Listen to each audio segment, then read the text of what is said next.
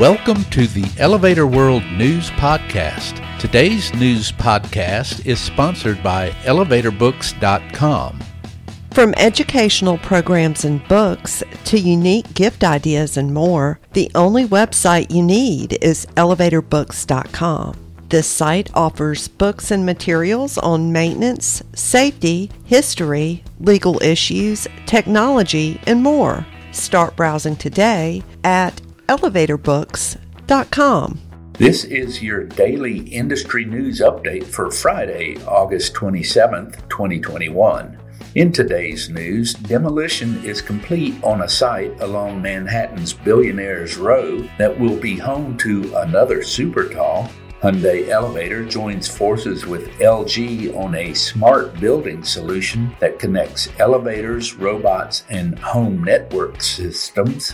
Tuvsud plans to host a virtual event explaining UKCA marking requirements in the UK, and plans for a Chicago tower are set for review. Demolition of structures at 41 through 47 West 57th Street in Midtown Manhattan to make way for a 1,100-foot tall mixed-use Supertall designed by OMA and developed by Sedesco is complete, New York IMBY reports.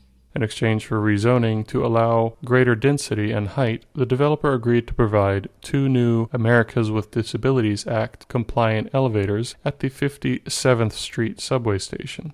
As long as the rezoning is green-lit, the structure will total 443,098 square feet, housing 119 residential units, a 158-room hotel, and a restaurant.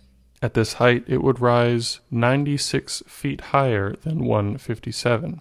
If the zoning is not approved and square footage is downsized, the tower would, quote, nonetheless still deliver a bold visual impact on the Billionaires' Row skyline, end quote.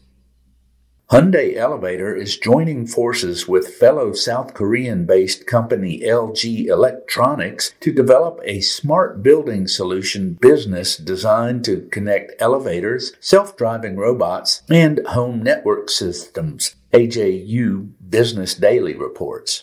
Hyundai plans to develop an open API that can connect with various applications to provide premium elevators that can create digital experiences for passengers by combining organic light-emitting diode and signage technologies. To the partnership, LG will bring its experience in designing service robots and display panels. With advances in AI and other innovations, the elevator industry is evolving into producers of new experiential mobility products. Some bring automatic recognition of visitors' information, elevator call programs, and delivery and concierge services in connection with service robots. The partners' project will be used in apartments, hotels, office buildings, and hospitals. Tuvsud plans to host a virtual event on September 8th at 9 a.m.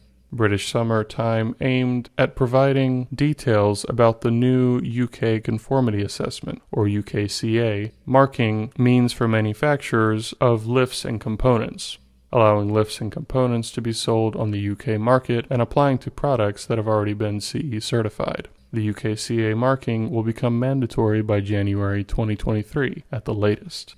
These products will require separate certification for the UK market issued by UK accredited approved body. Scheduled to speak is Jonas Conradi, Tuvsud head of new technologies in the area of lifts, cranes, and conveyors. To register, visit the link in the news item at elevatorworld.com/news.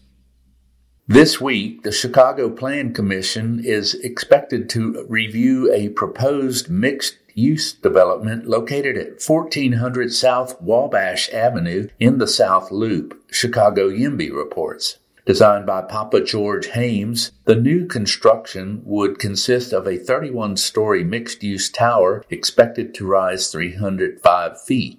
It would hold 299 residential units and ground floor retail. The unit mix would consist of studios, 1, 2, and 3-bedroom apartments. Parking will include 105 vehicle spaces and 185 bike parking stalls. The property will also include a small pocket park. The development is expected to achieve a Green Globes 2 Globes certification and have trees, green roofs, a CTA digital display, and diversion of 80% of construction waste in an effort to meet sustainability requirements.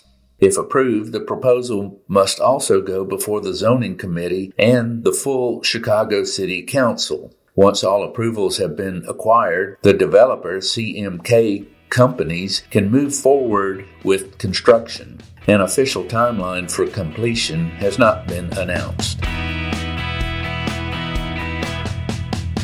For more industry-related information, visit elevatorworld.com and be sure to subscribe to our podcast in iTunes or the Google Play Store.